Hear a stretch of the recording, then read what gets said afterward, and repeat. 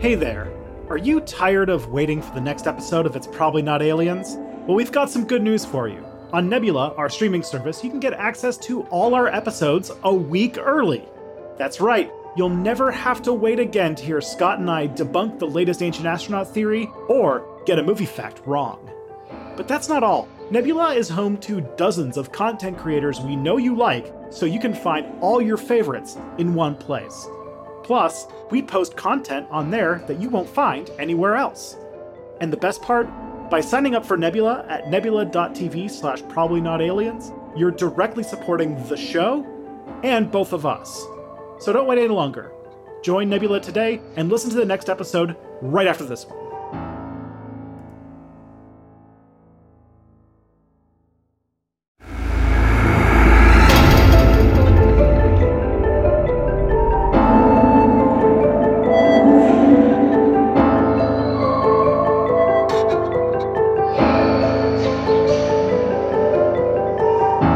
So, I did not know where this fits in, but I know that you have a strict do not tweet about Star Wars policy. That is true. I'm that's under my guidelines for this year. I feel like people have talked too much about Star Wars on Twitter, and it has only brought about sadness. Well, I don't know if this extends to podcasts, but... Okay. One thing that's really kind of interesting and a good way to viscerally understand what's going on with the Nazca lines, the topic of this episode, is if you remember the only good Star Wars movie, The Last Jedi. Right, I agree. There was a scene in which they were on a planet where there was like red dirt under white salt sand stuff. Yes, I believe that was Crate or something like that. Was the planet's sure name? It was proper noun. It was the planet proper noun. Yep, that's the one. Yeah, it was one of those things that you go to Wikipedia, you find out. But so there was a scene where there was this like white sand with red stuff underneath, and the Nazca lines are basically that. So if you want to like imagine how do you make a Nazca line, you just do Star Wars Episode 8. You just rescue what's this guy's name? Finn. You're Rose and you rescue Finn from driving into a laser beam, and that's how the Nazca lines were formed. Now that's interesting. So that's full episode over. We've discovered it. Yeah, it's interesting that you mentioned Star Wars because that did canonically happen a long, long time ago. That's true, and so it would fit that they are ancient aliens. Everyone in Star Wars is an ancient alien to us. We got it. We nailed it. Got it in one. Got it in one. That's the best part about us as podcasters. Is like many people go hundreds of podcasts before they finish it, and we solved it in in 3 episodes? Well, we've definitely alienated a lot of potential listeners that we might have had by just immediately early episodes saying there's only one good Star Wars movie and it's The Last Jedi. And so everyone's going to be like, well, all right, I'm maybe not going to listen to these guys so much, or maybe they'll definitely listen to us because we're right. It was the Knives Out of podcasts, or the Knives Out of Star Wars. It sure was. Welcome to It's Probably Not Aliens. Welcome to It's Probably Not Aliens. A podcast where we talk about things that people think are aliens, but probably aren't. Probably. We don't know. I don't know. I'm not the expert here. I am just like you, listener. I am someone who is curious and has questions. And I've watched a couple episodes of Ancient Aliens at this point. Yeah, we should dig into that because you messaged me today and you were like, I finally watched a few episodes of the show and oh boy. Yeah. So first and foremost, hi, I'm Scott Nicewander. I am one of the co-hosts of this podcast. And I'm Tristan Johnson, the other co-host of this podcast. We're really good at this. We're so good at intros. So this was my first time watching an episode of Ancient Aliens. And I got mixed up a little bit because I was watching it on a streaming service. I'm not going to say any one of them just because none of them are sponsoring us. But I was watching it on a streaming service. And it started on episode 1, like labeled episode 1. I did not realize there was an episode 0. Yeah. So I don't exactly know the story of this, but it seems like Ancient Aliens started as sort of a History Channel special, back when they actually used to do documentaries. But it was so popular, they were like, well, let's take this 90-minute special we did and turn it into a now, 16-season TV show at this point?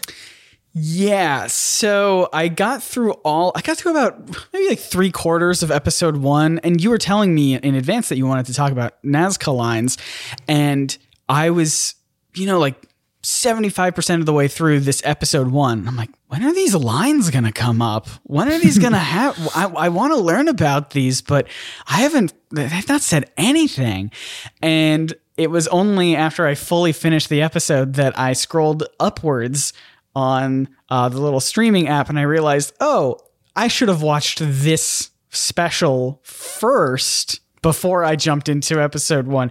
So I've seen the special, the episode 0. I've seen episode 1, and I've seen like half of episode 2 just because I was so interested. This show has me hooked from the get-go. But I'm so excited to learn. I have so many questions that we will talk about in future episodes.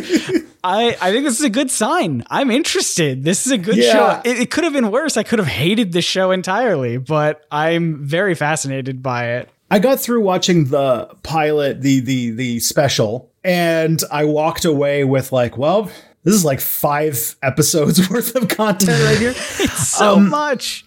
One of the things about debunking and, rigorous skeptical analysis of claims is you'll learn very quickly that it's really easy to say something that is untrue and just sort of state it out there than it is to go into the hour and a bit long explanation via podcast about why the thing that you're insinuating might not be true.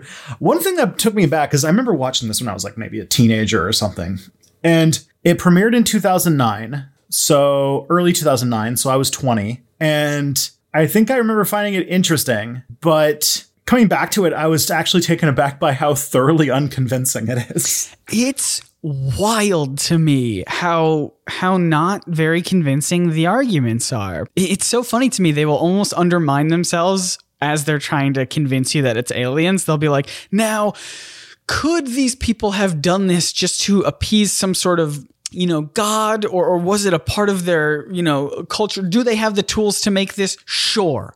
But what if it was aliens though? Yeah. And it's like, okay, you have to give me something where there's no other explanation, but they're like giving these like very believable real world explanations of like, yeah, they had the technology to do it this way. Oh, but that would have taken so long. They must have had alien technology to help them. They could have done this, but it would have been really hard. It would have been really hard to do that without aliens. Yeah. So when I was watching it, I was thinking through, because I've studied a little bit about this, because I actually did a video on Step Back about ancient aliens a few years ago. And I remembered that the people that they interviewed, they have 2 regular ufologists, including one whose bona fide is that he has a radio show about UFOs. Yeah. And then they interview Eric von Daniken, who I think might be a video in and of himself. He is a unique individual. Yes. And then a lot of the arguments that came out of the first episode were focused on topics that featured in his 1968 book, Chariot of the Gods. And I was looking into this and really like digging through and seeing like things. A lot of the reasons why they had to walk back a lot of those arguments is because they've been thoroughly undone. Like Chariot of the Gods has had various accusations of things like plagiarism or taking things from fiction, like from H.P. Lovecraft and stuff like that. Really? Yeah, but also a lot of the times he went to a lot of civilizations that were notably the civilizations that weren't primarily white people, and then saying these primitives could not possibly have done a complex thing. That's what it sounds like. That's the vibe that I definitely got across from watching the very few episodes that I did. Was, like there's a lot of talk about like masonry and stonework. Like, could people back then have done something like this? Well, sure, but they would have had to have been a master of their craft for decades, and it would have taken so long. And it's like, okay, you're not telling me no. You're not telling me that these people could not have done this. You're just saying that you don't believe they could have because it's a skill level beyond what you thought that they could be capable of. Yeah, so they had to hedge their their language quite a bit in the special because they couldn't just be, well, I don't believe this. These people were too primitive to know how to carve lines in the sand, so therefore it must be aliens. Yeah. But the first one, and this is probably one of like the big ancient alien favorites, like ancient astronaut theorists love the Nazca lines. They're very bold, they're very convincing, they're very cool looking.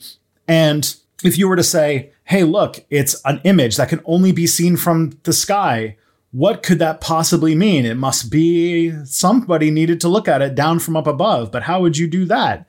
It's been a mystery for quite some time. Mm-hmm.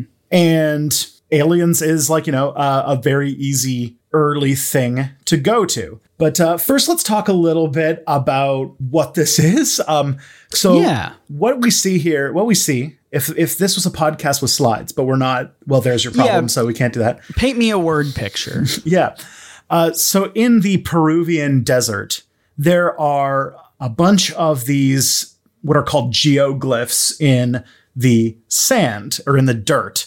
Huge lines. Some of them seem to splay out from a singular point. Some of them seem to make animal shapes. Mm-hmm. Some would, if you were looking at it and didn't realize that there was a time before airplanes, would think that it was a runway, an ancient runway, as they imply on the show. And they're really a testament to the amazing ingenuity of indigenous Americans. And if there's like one thing you're going to see over and over again in a lot of ancient astronaut theorists is that there's a lot of diminution of just how complex and sophisticated and the artisanal mastery of all sorts of different forms of construction and infrastructure that indigenous people had before the Columbian Exchange. So this is the first place they go in the first episode. And the first thing they try to kind of draw this conclusion is that the lines are most definitely a runway for ancient airplanes. And they kind of point to something called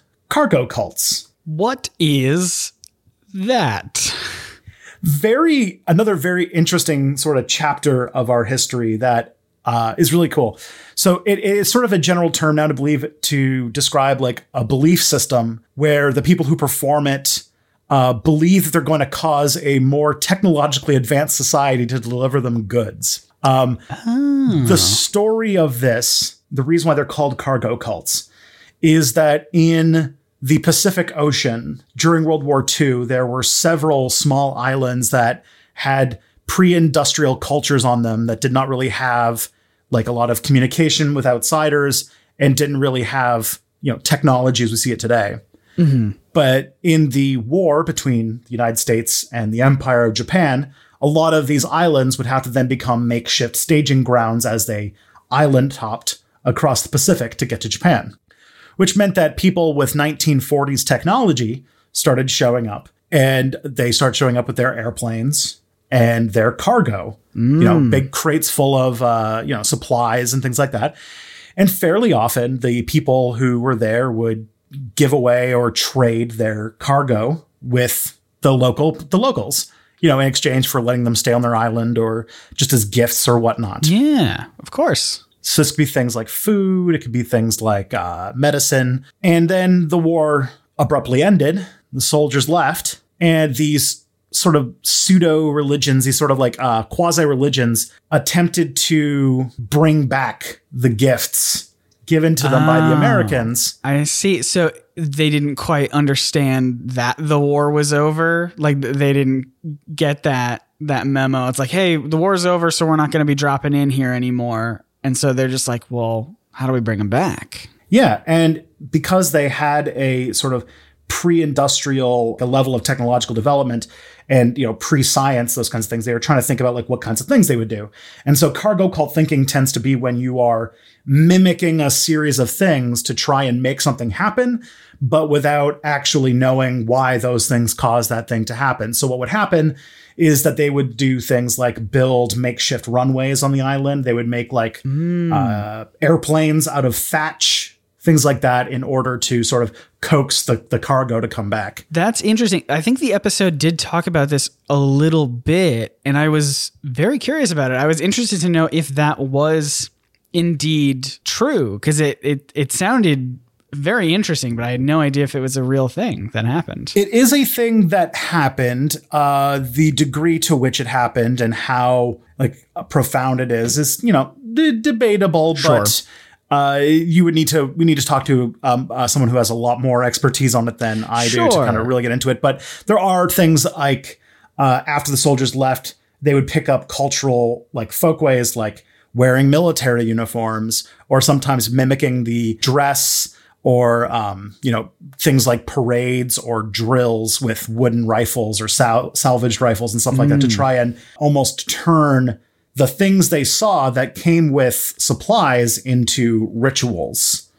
So the Ancient Aliens people think, well, maybe the Nazca people who lived in this region were doing that. They were building runways because they got airplane cargo before. From aliens. That makes sense. And that they were doing this to try and coax them to come back because they came with all of that high technology that we have evidence of. It's like a superstition almost. It's like when I'm not a big sports fan, but I do.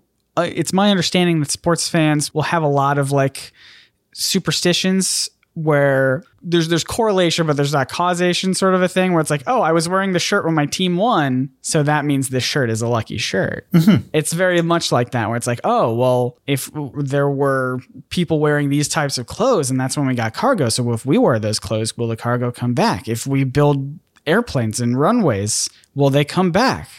We'll see. Yeah. And there's been some very interesting anthropological studies into cargo cults and things like that. But that's sort of like the setup for the Nazca lines. Now, have you ever been to Peru?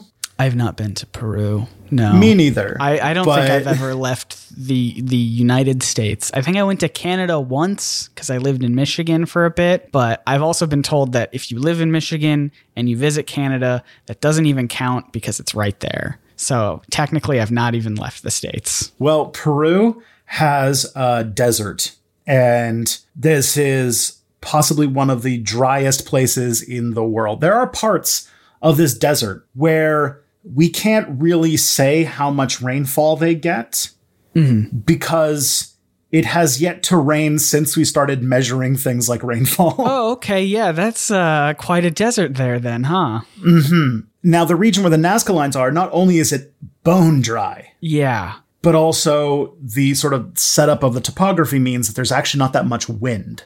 Oh, okay. So the dirt is not very churned up. And if you're to say do something like what you would do in a desert, if you carved like a line in the sand or something like that, it would actually stay there for a long period of time.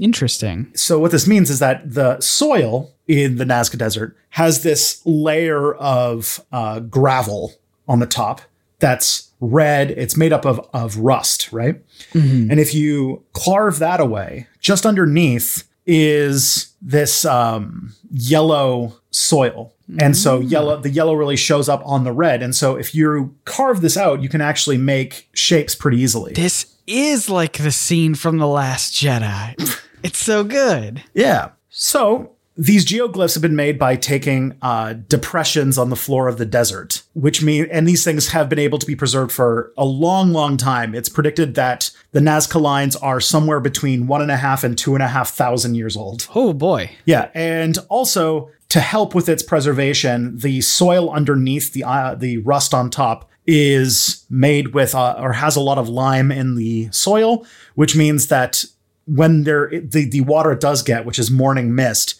mixes into it, it kind of hardens to make a protective layer that shields it from the wind. So this is why it doesn't erode very much.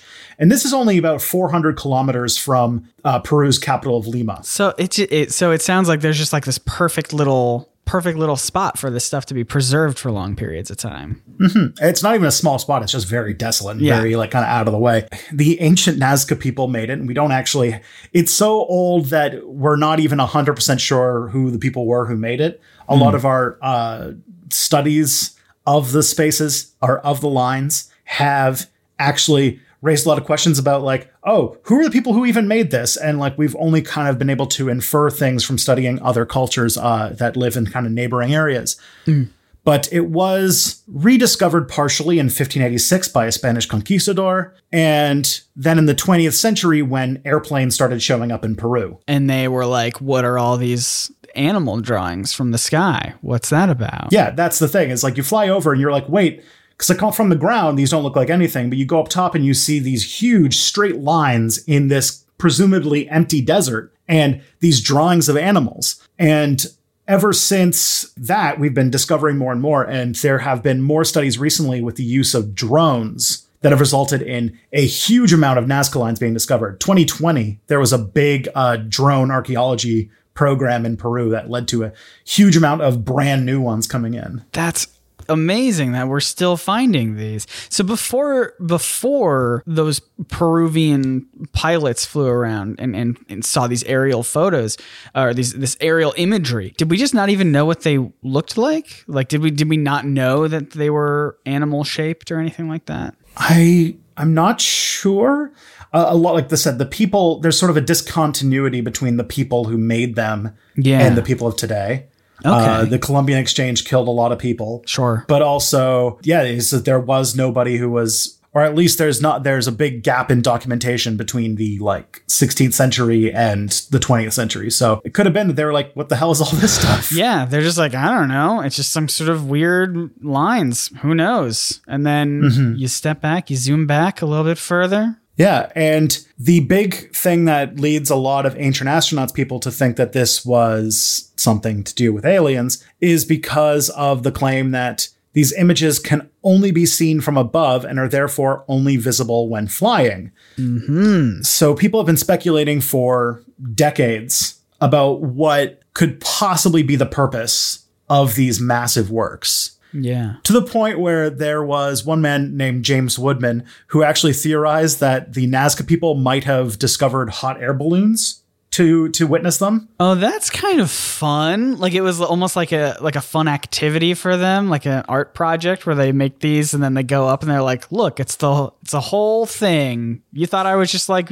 dragging my foot in the dirt? I was making an art. Yeah, well, it turns out that this is not really this has been rejected because there's no evidence that the Nazca people built hot air balloons. Oh, that's sad. Woodman himself did actually make a working hot air balloon using only technology that the Nazca people would have had available to them. So now that is a fun art project. Mm-hmm.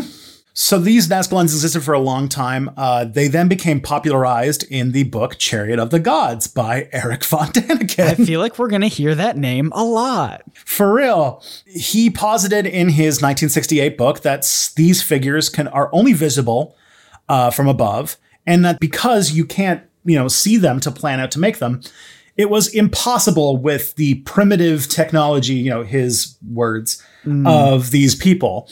But later on, archaeological research has shown that you could have made these with very simple planning tools, surveying equipment, and simple things can actually be used on it to make these constructs, most of which the evidence comes from one dig site where there's been a wooden peg found in the soil. Mm-hmm. That is probably the only bit of physical evidence we have of the kinds of tools they use. But simple surveying tools, making little sticks in the ground, those kinds of things are probably what they used to plan out these sites before they drew them. Can I just comment on that for a second? Because that seems to be a piece of logic that has come up in a lot of the episodes that I've seen. Is they'll keep saying something like, it was impossible that they could have done this thing. Even by modern standards, it would be so hard to do.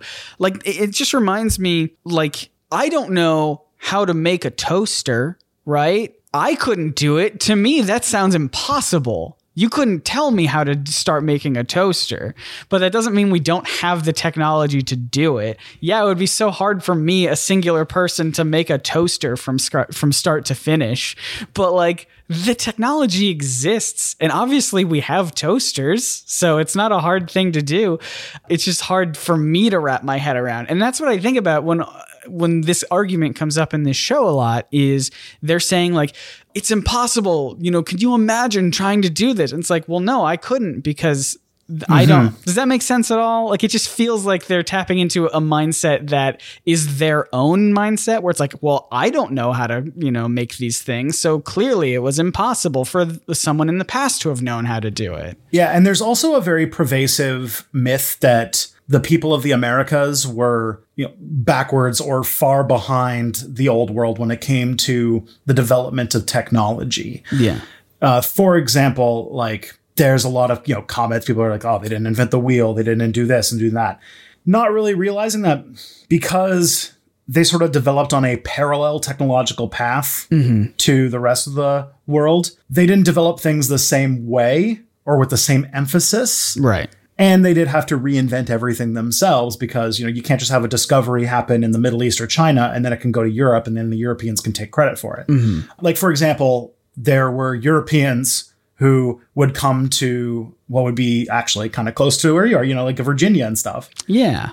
And they would land on the beach and they would talk to the local indigenous people and they would observe the kinds of things that they were doing. First of all, they would notice that the people were a lot taller because they ate vegetables, which was a thing that Europeans didn't do as much of. But other things like they would say, well, these people aren't really using the land they live on. They just sort of hunt and gather. But then when you look into what they were actually doing, they actually were practicing agriculture. It was just a different form of agriculture that had developed completely independently. So instead of having the rows of monocrops, they were doing things like focusing really heavily on patches of plants that could mutually reinforce each other so that they were very low maintenance. So while they might look like they're just, foraging in the forest, this is like a patch of forest that they have, put intentional thought into what things grow there, knowing that what is going to grow there is going to be useful, and doing things like growing these plots called like three sister plots, which have 3 different types of plants growing in ways that mutually reinforce each other so that they can grow with very little maintenance. That's fascinating. I love that. Or when the Spanish arrived in the Aztec capital of Tenochtitlan, it was a city that had a population about the size of Paris at the time. It was one of the largest cities in the world at the time of Cortez's arrival, and had things like aqueducts, artificial island. Like it was built on an island in this lake, and they had built artificial to expand the land. Oh, that's so cool. They had canal system. The city was sort of like Venice, and it was notably much cleaner than a lot of European cities. And so it just shows that the gap between the technological advancements is not as big as people think it was, and it only might have been a technological gap because it was just, they were just so different from each other. They just developed in completely different contexts. That's exactly, and that's, you've hit on what exactly I was trying to get at, which is it's not so much that ancient civilizations were so, it was impossible for them to build these structures and these patterns and whatever, but it's just that it's hard for us to fathom because we weren't a part of that specific culture. And so it's I'm sure they could have done it. There are reasons they could have done it. And it's just, that's just the line of thought that keeps propping up in these episodes. And it's been driving me a little batty. Yeah. And furthermore, a lot of our ideas about how these people live is based on written accounts of them after the Columbian Exchange, where diseases wiped out 90% of the population. Yeah. And so if you think about it that way, we were walking into an area, we were walking through an area where entire villages had died out and they were living basically post-apocalyptic, circumstances. And then we were just walked in and being like, man, look at all this space they're not using, not knowing that an entire village was destroyed and then plants grew over it. And so they couldn't even tell, to the point where there's an interesting theory that the amount of lands that the indigenous people lived on that they had cleared out to build their villages and towns and cities, their big cities, one in the Mississippian Society and stuff, although that one was long gone by the Columbian Exchange. But the amount of people who died and the amount of land that was no longer being maintained was so vast that the plants started to reforest the areas and started to kind of reclaim all this land they lived in. And this created such a huge uptick in the growth of plants. Yeah. that it sucked a ton of carbon dioxide out of the atmosphere. And they think it might be linked to, around the same time, this huge dip in the temperature of the planet, which is nicknamed the Little Ice Age. Huh. That's fascinating. Well, what a tangent we've just engaged in. That's very, very fun. If you want to learn a little bit more about this, there is a book called 1491 that I really highly recommend. It's really good. Yeah, that's on my list now. This is very fun. All right, back to Nazca lines. This is why people are here. So, there's a couple things to say about the idea that these could not possibly be used or not possibly be non-alien in origin because you can only see them from above. Right. Which belies a couple things, which is one, you can draw something that you can only see from above without having to see it from above using a ancient art called planning. True, very true. But there's also the fact that this region has it's in the plateaus of the big mountain ranges. Mm-hmm. So it has hills. So you would be able to get a vantage point on it. Many of the ones that are the more elaborate drawings of things are ones that you can kind of see if you're standing on a hill. Seems like a pretty big hole in this whole alien logic thing, if you can actually see it from the ground. Yeah, basing it off of a very thoroughly debunked book from the late 1960s was a bit of a stretch. Yeah. But if it wasn't aliens, which, we're starting to think maybe this wasn't an extraterrestrial thing. There might have been other reasons. I was hopeful there for a second, but you got me with all this, with all your arguments. Maybe it isn't aliens. But there is still a really big question mark, and a question mark that has not yet been solved today with archaeologists. And that is, if these weren't aliens, then what is the purpose of these things? And a lot of archaeologists have tried to theorize different uses for these. Well, lay it on me. What are some of these uses? I think someone in the show talked about maybe people walked these lines as to get in tune with some sort of spiritualness, like maybe the spirit of the animal that they're walking on. I thought that was kind of an interesting idea. Yeah, there is some precedent to that it might have been a path that you walked as sort of a form of spiritual, like some sort of ritual or some sort of religious ritual. The other idea is that they were drawn to be seen from above because they were trying to get the attention of gods and deities. Yeah, I had someone in the show, and I promise for future episodes I'll write down the names of the people who say these things, because I know I just keep being like, someone said this. But I wrote this down. It was a very interesting quote. I'm paraphrasing here, but the guy was like, did they make these images just to make something for the gods? Like to make art for the gods? It's possible, but who are the gods to these people? As if to imply that they're aliens.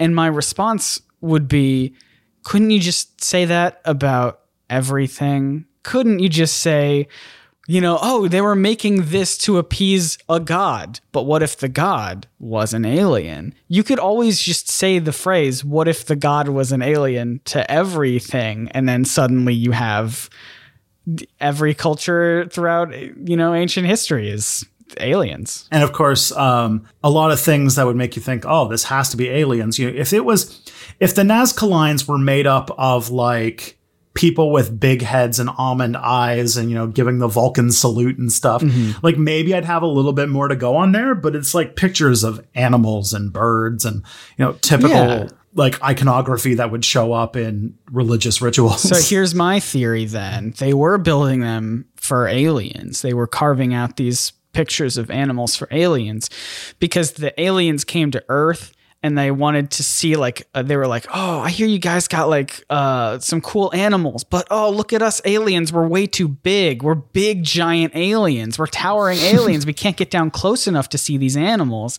And the people were like, hey, I got you. We'll show you what these animals look like. We'll carve them out for you.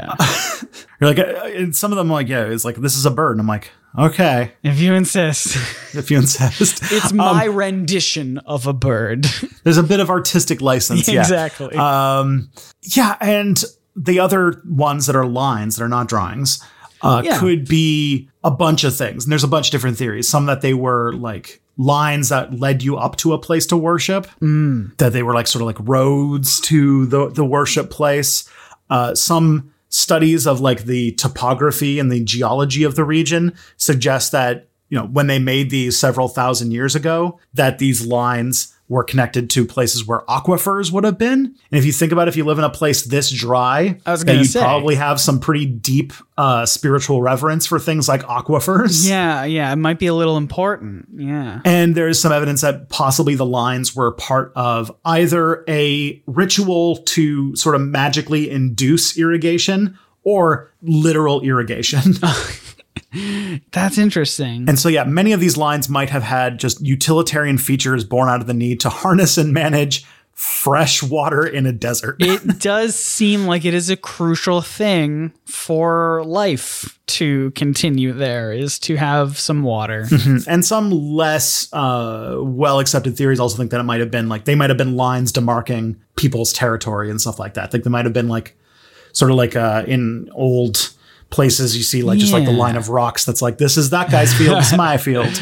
Like as a kid, I always thought that the states did have lines between them that carved them out like that. And I imagine they don't. I'm still unsure as a near almost 30-year-old man. I'm sure they don't.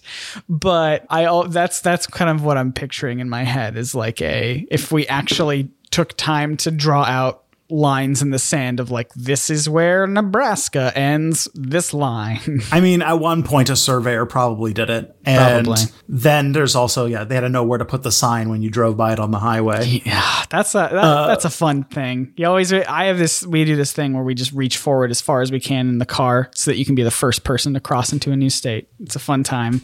That's a new game for all of you listeners. The other fun one is to kind of on that like idea is when Canada and the United States decided after the War of 1812 that they were going to like actually draw their border. They were going to take a line and say, all right, this line that goes from here to here, that's above this is Canada, below it is America. And we had to actually survey that so we could actually figure out what it was. And so literally like 19th century, they just sent guys with, I imagine, just big hats and bigger mustaches out into some of the most like remote, empty like parts, like this is like like northern North Dakota, southern Saskatchewan, like this kind of area where even the indigenous people who live there live like very nomadic lifestyles. There's like very sparsely populated. And lots of like woods. And they just took them out with like real big ropes and just said like, all right, we'll stand this far apart and we'll mark these 2 points and then we'll say that's this and that's this. And so if you really look very closely at the Canadian-American border, it's sort of a zigzag because they couldn't possibly draw a straight line that long with like, some guys with surveying equipment in the 19th century. So they could have done it if they had been visited by aliens. Who made these zigzag lines in the ground? Scholars remain divided. Yeah. So back to the Nazca lines. The most recent thoughts come to the fact that the different regions of the places where the Nazca lines are show that they might have had different purposes in different areas. Like the lines are not where the animals are, and there are some other ones that are a little bit more geometric in looks and stuff like that. Right. So it could be that some were, ceremonial, some were, drawings, some were irrigation, and they just existed for different things in different places. There's one that has lines that point to locations where the sun would have risen on the equinoxes and the solstices. So it could have been like a pilgrimage point where people would go there for the festivals of many cultures have festivals that honor the spring equinox or the summer solstice or whatever. And this would be the place they'd go to celebrate that. So it could have been like a kind of pilgrimage site. That's interesting. So, but you're saying that it's very possible that all these different lines could in fact be different because they're just different things. And then us with our modern lens, we're like, they're all the same thing and they mean something. Yeah. And it's difficult to find some of these answers, especially when they come from civilizations that have since disappeared for one reason or another. Another example that comes up in the special is talking about the Mexican site of Teotihuacan. Yeah. A place that I've actually been. I have stood on top of that pyramid. Oh, awesome. And Teotihuacan is another place that was built by the Teotihuacanos, who were a Nahuatl-speaking civilization that died out, and then it was rediscovered later by later Nahuatl-speaking people who did not know its origins, and so they said, "Oh, this must have been built by the gods or whatever." But we've since done archaeology and found lots of skeletons and remnants of their day-to-day lives and stuff. But plus, I actually don't know if they let you climb the pyramids anymore. It's sort of like I think they have sort of a complicated relationship with it because they know when people visit, they want to climb it, but also climbing it causes damage to the pyramids. And so, I get you. You want to preserve it as much as you can. Yeah. Like, I've been in the Yucatan a few times, and depending upon where you go, different pyramids, depending upon how long they've been discovered for, they, will either let you go to the top or not. So you need to time it up to get one of those fresh pyramids. Yeah, like I don't think like some of the older sites in the Yucatan, like if you were to go to Chichen Itza, which is sort of like the big Mayan ruin there that a lot of people would recognize immediately, I don't think you can go up those anymore. But I remember I climbed to the top of Koba, which is sort of a smaller ruin there. And the thing is, like, it's fascinating to see, and you can like tell that like there's so much to discover about these civilizations that we don't know, because I'm getting somewhere with this. Yeah, please. Because when you climb to the top of Koba, not only are you very tired because it's a very tall thing there's no elevator. It's just very steep stairs and a rope. It's you got to work those legs. It's leg day. Oh yeah. So, but when you get to the top, you look out into the jungle essentially, and you can see just like to the horizon everywhere, overgrown forest, and you can see this very flat region, just bumps of overgrown plants.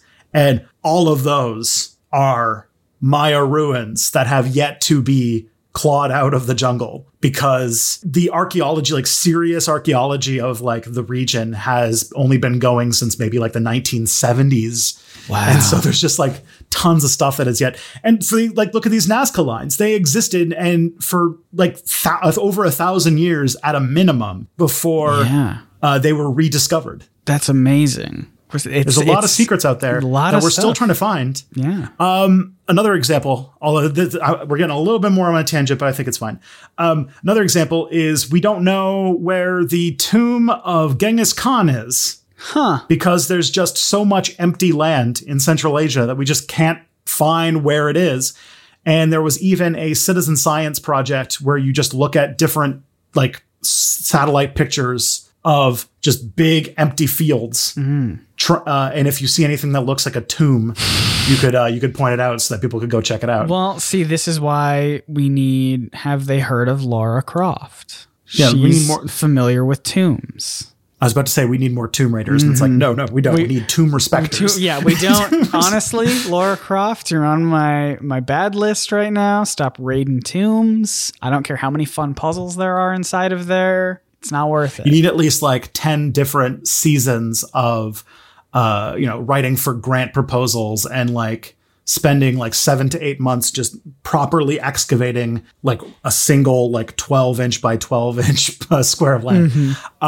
But there's sort of a more modern thing. So these Nazca lines, very well preserved, and could have been like one of the amazing relics of human civilization and ingenuity, to the point where it's a UNESCO World Heritage Site now. Oh, that's awesome. Which is a sort of short list of sites that the UN has determined as like special and important parts of the human global heritage, which gives it some forms of protection. Well, that's good. And I'm sure with that protection, these lines are going to last forever and are not under any sort of threat in any capacity, and we're fine and we don't have to worry about them, right? Yeah, about that. Oh, no. The Nazca lines are have been preserved for thousands of years, but modern world is starting to come for them. And Possibly them being discovered was one of the worst things to happen to them. But people are starting to move closer and closer to the Nazca lines, as humanity starts building more and more houses and moving into more and more places that were less and less developed in the past. Because of climate change and because of things like deforestation, the region is starting to now get the occasional mudslide. Now, none of these have damaged the lines yet. But now there's, reasonable worries in like kind of other similar places to be worried that that mudslides and like those kinds of things caused by soil erosion will probably be a threat to them in the future. And there's humans. Humans are messing with the site. It's now always too. Humans, isn't it?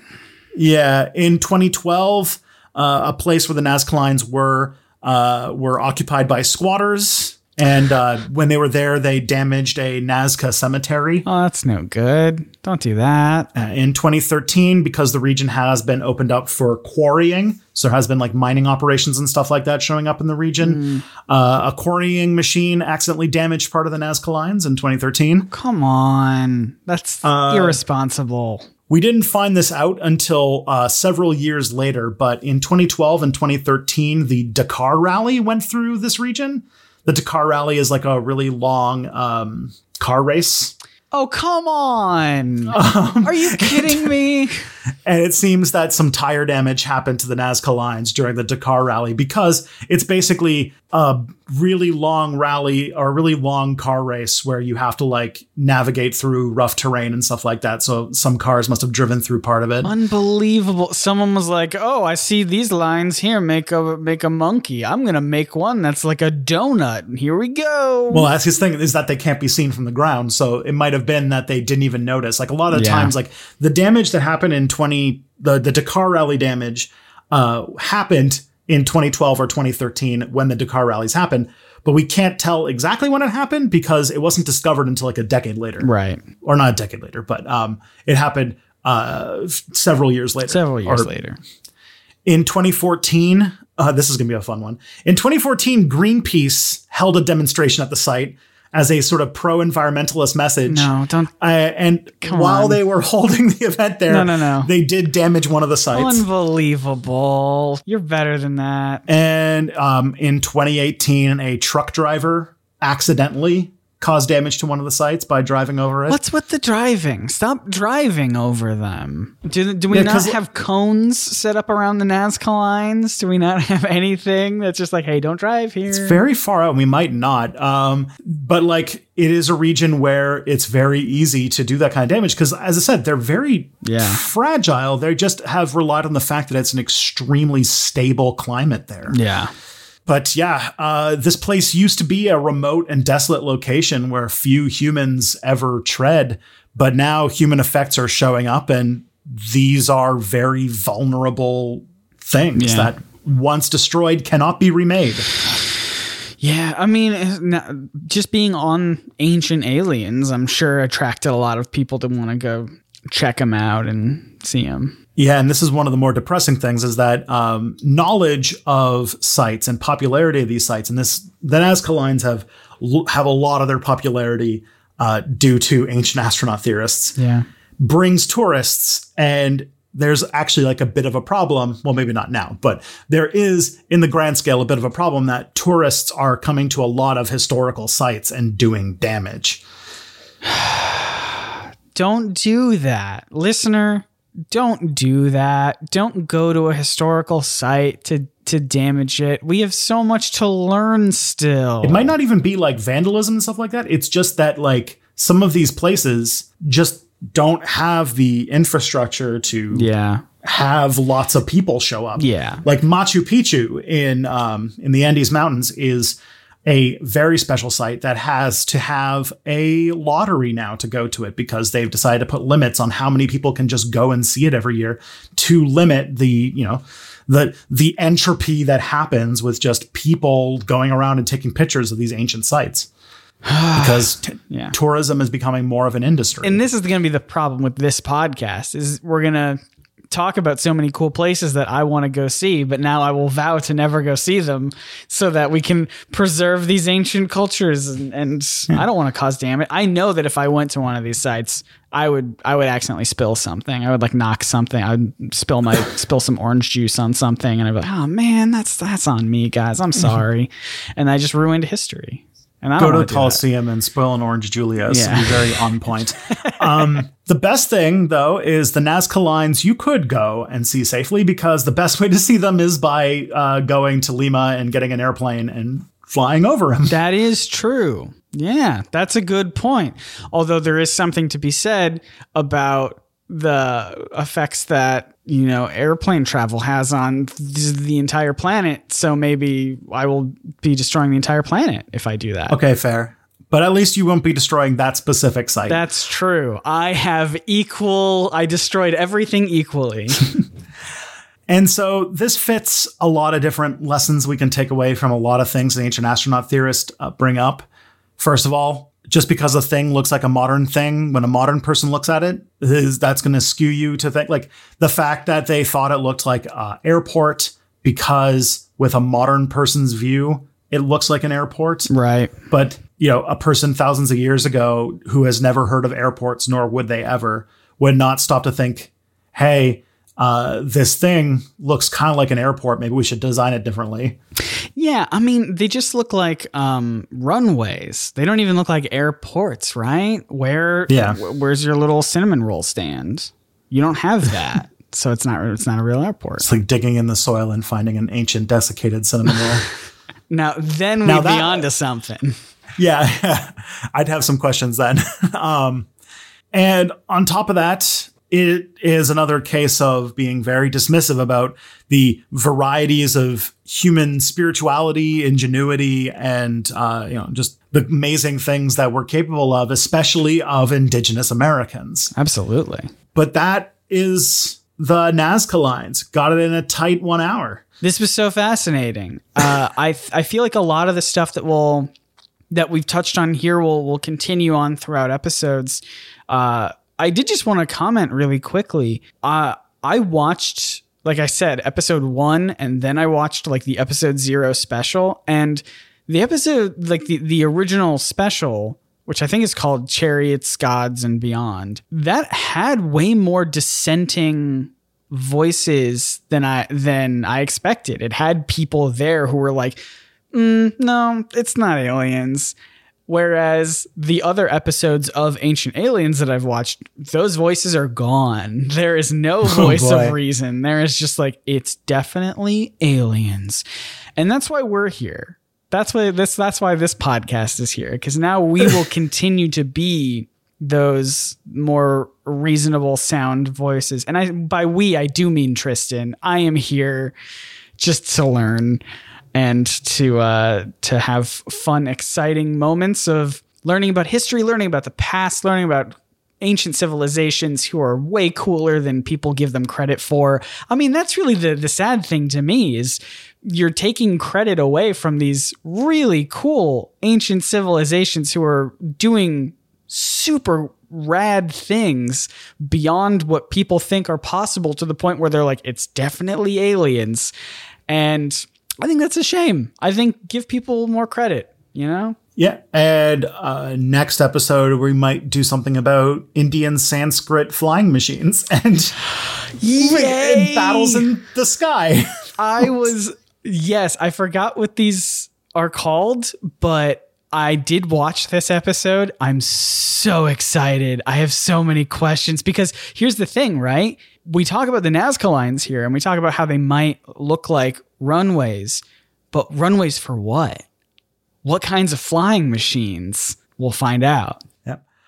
In the meantime, though, you can subscribe to this podcast on any podcatcher you like, right? Probably. I imagine so. iTunes, hopefully Spotify, Google, any place. We're trying to put it up on all of those locations for you. If you're listening to this episode, you've definitely already found it on one of them. So thank you in advance for subscribing or following or whatever the verbiage is on whatever platform you are using. If you want to give us a review, we would super appreciate that. We're a brand new podcast and reviews help us out tremendously. I won't do this for you, Tristan, unless I can edit this out, but I've always had the hope of being the most 4-star podcast. Everyone asks for 5 stars, but in my head, I'm like, what if we were the most 4-star? What if no 5 stars, just 4 stars? If you want those 5 stars, we can do that, and I can edit all this out. But I always thought that was just a funny thing.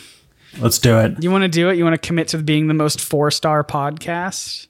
SEO is for chumps. I don't even think it does anything. We're going to just, you and I are just going to talk about this podcast on all of our other social platforms anyway. And we're going to get to the top of the charts on Reddit. Does Reddit have charts? I don't know, but we're going to do all of those things. I don't care if iTunes doesn't bump us up because we have only 4-star reviews or whatever.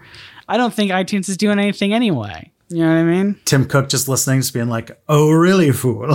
You can keep up with the show at It's Probs Not Aliens on Twitter. Yes. And you can find our work on YouTube on NerdSync and Step Back History. Yes, we both have YouTube channels that have nothing to do, well, mine has nothing to do with this kind of stuff, but yours does. Yours is very historical and fact-driven and very fun and very educational. Step Back History. And my YouTube channel called NerdSync is just me talking about nerdy stuff. So it's not anything near this, but hopefully you'll find both channels very entertaining. Yep. All right. We'll see you at the next one. Yes. I wish we had a Live long and prosper. Yeah, I wish we had a sign-off. We'll come up with a sign-off later. But yeah, just thanks for listening, everyone, I guess.